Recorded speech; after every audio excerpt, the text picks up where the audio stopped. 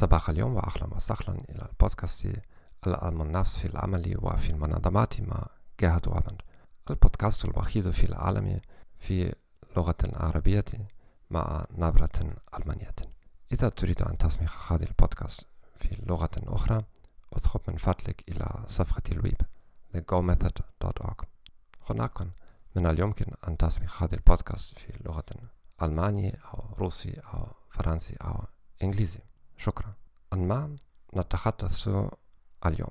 المبادئ التوجيهية الأساسية لمقابلات اختيار جيدة. هناك معياران رئيسيان للجودة المقابلة: الاختيار، الموثوقية والصلاحية. هل سيجري المحاورون المختلفون تقييما مشابها لنفس المرشح؟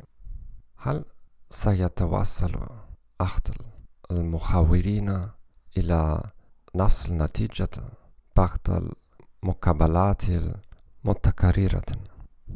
هل أسئلة المقابلات ممثلة للمهارات المطلوبة في الوظيفة؟ هل أداء جيد في المقابلات مؤشر جيد على الأداء الوظيفي الجيد؟ فيما يلي 5 إرشادات شائعة. تدريب المحاورين: استخدم المقاييس الموحدة للتصنيفات.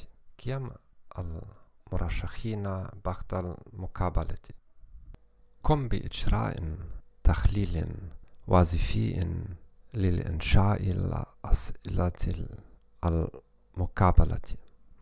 تجاهل المعلومات السابقة مثل السيرة الذاتية والملفات التقرير الاختباري وما إلى ذلك.